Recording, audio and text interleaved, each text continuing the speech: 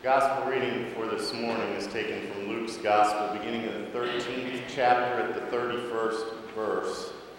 And Luke wrote these things. Just then some Pharisees came up to Jesus and said, "Run for your life. Herod's on the hunt. He's out to kill you." And Jesus said, "Tell that fox that I've no time for him right now. Today and tomorrow I'm busy clearing out the demons and healing the sick. And the third day, I'm wrapping things up. Besides, it's not proper for a prophet to come to a bad end outside Jerusalem. Jerusalem, Jerusalem, killer of prophets, abuser of the messengers of God.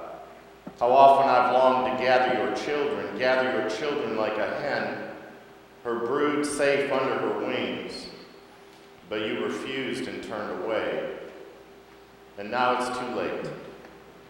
You won't see me again until the day you say, 'Blessed is he who comes in the name of God.'" And this is the word of God for the people of God. Thanks be to God. Amen. Would you pray with me, please? Oh Lord, please teach us to listen. Times are noisy and our ears are weary with the thousand sounds which continuously assault them. Let us hear you speaking in our hearts. Let us get used to the sound of your voice, that it may be familiar to us when the sounds of the earth die away, and the only sound will be that of your speaking voice. Open our ears and our minds and our hearts to your word for us this day. Amen. How many impossible things have you done already today? None? Really? Well, did you perfectly poach your egg in your microwave for 45 seconds?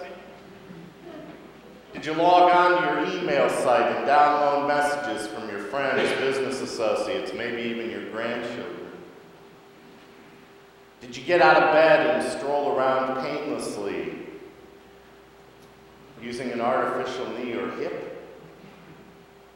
Did you swallow a simple aspirin and so reduce your chance of a heart attack? Did you drive to church in a computer-friendly car that has built-in satellite systems so that you always know right where you're going? Did you make a phone call from your car on your way here? I guess that's illegal now. But you can still do it without your hands. Did you stop at the ATM and get some cash? Did you stop at a 24-hour Taco Bell and grab a burrito with extra hot sauce for breakfast on your way to church? You know, all of these things, and perhaps a million more, would have been rejected as impossible only a decade or two ago. And everyone knows certain people who would rather deny that the impossible is now possible rather than learn new ways of doing things or risk the possibilities of some new experiences in their lives. They would rather cook in the old cookware than try out the convenience of a microwave. They would rather hobble around on a painful knee or hip rather than allow some strange new joint into their body. Some people still refuse to believe that anything other than snail mail is legitimate or a trustworthy form of communication. Now, Lent, folks, is the time in the church year when we practice the spiritual gifts of letting go. And those gifts are really the gifts of this season. Because the spiritual path that we walk is the way of emptying, the way of subtraction. It is important to remember, though, that the point of putting something aside for Lent is the opportunity to make room for something else. And while it is not always apparent, there is nothing we can see that isn't shown. Now, Jesus laments over Jerusalem in today's text. It was to be the place of refuge and prayer, Yet rather than see what opportunity was right in front of its eyes, Jerusalem preferred to continue to limp around on painful joints. I think one important ingredient in this morning's message is that we need to lament in some ways so that we can move on. It is true that things will never be like they were. The past is gone, it will never come back. And too often we say, I think, remember when, to a time that we thought we just boomed. But lamenting helps us to move on, to really know and recognize that times have changed, that the idealized past is just that, a romantic image of perhaps what never really was. Lamenting offers us a dose of realism so that we can move on. It really calls us back to our central mission. And I believe that the church is to be a prophetic witness as a Christian community. We can make a stance in social, cultural, political, economic matters. None of us do that particularly well on our own, but together, I really believe that it should be a goal of the church. And I think we enter this story as we listen to Jesus as another brood of baby chicks who are scattered, distracted, unable somehow to comprehend the very real danger that is threatening. Because Jesus' lament over Jerusalem is also over you and me and this world, which all too often still refuses the gifts that Jesus would still so freely give. It shouldn't be so difficult. Yet it is. For it seems that I'm always prone to think that I am enough, that I know better, that I can do better, or at least well enough on my own. So today, I think we ought to join in Jesus' lament over Jerusalem, not only for Jerusalem, but also for my community and for myself, and for all of those I know who just are not willing, as Jesus so aptly puts it today. And as we lament, we might just also wonder how it might all change if just once, most of us were willing and took that first step together to simply submit ourselves to God's care for us. Allow us to understand what it is to be the recipient of sacrificial care and protection. The world might just change.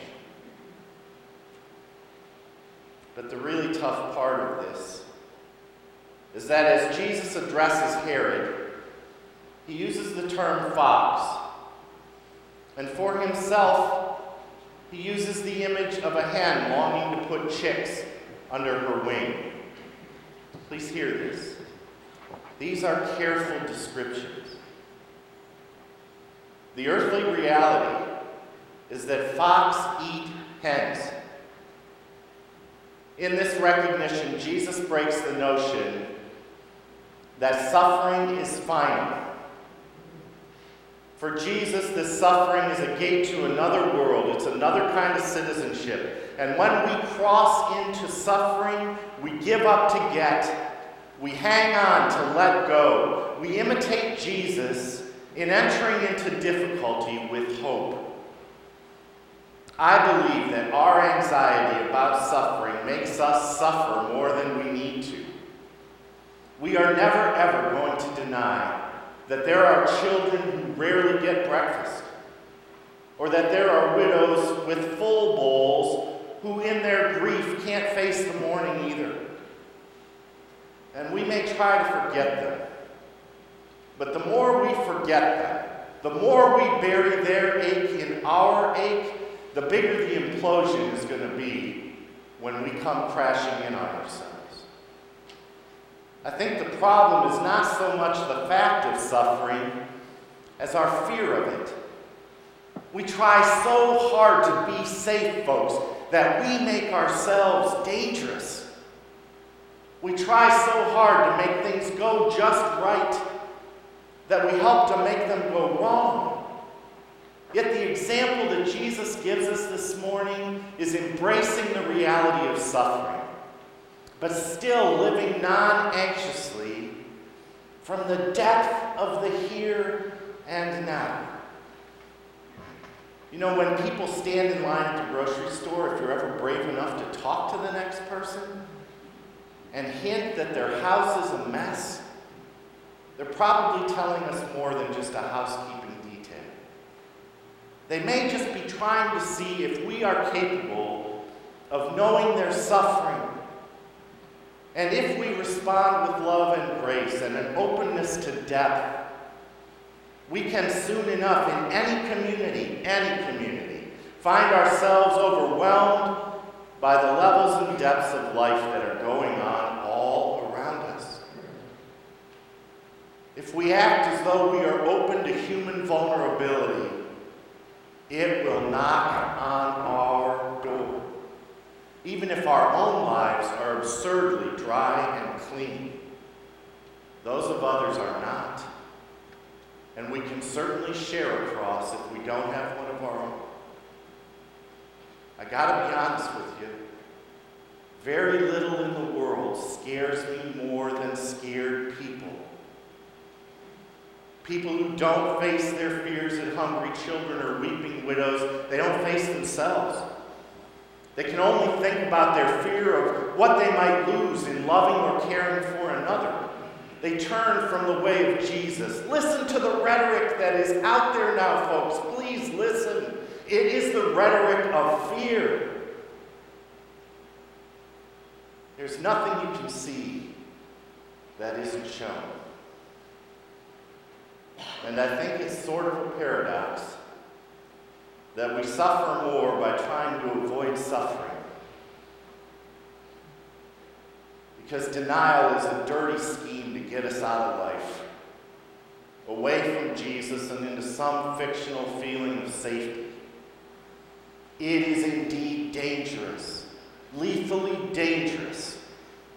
Because who then becomes the hands of Jesus? Who brings the widow a cup of coffee? Instead of being touched by life, we are untouched, not being touched, not touching. It hurts. When we befriend suffering, rather than make it our enemy, we travel through life ready to cross over.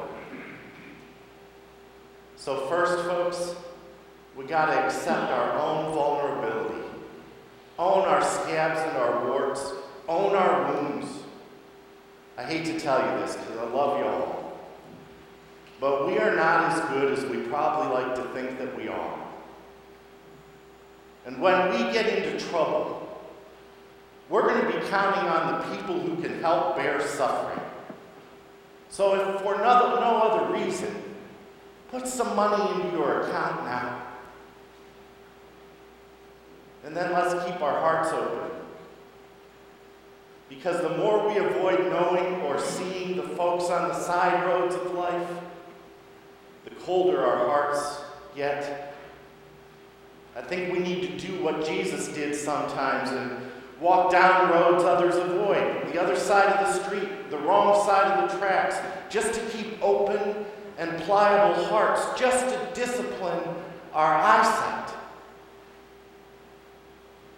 And then let's see the world just as best as we can, the way Jesus saw the world.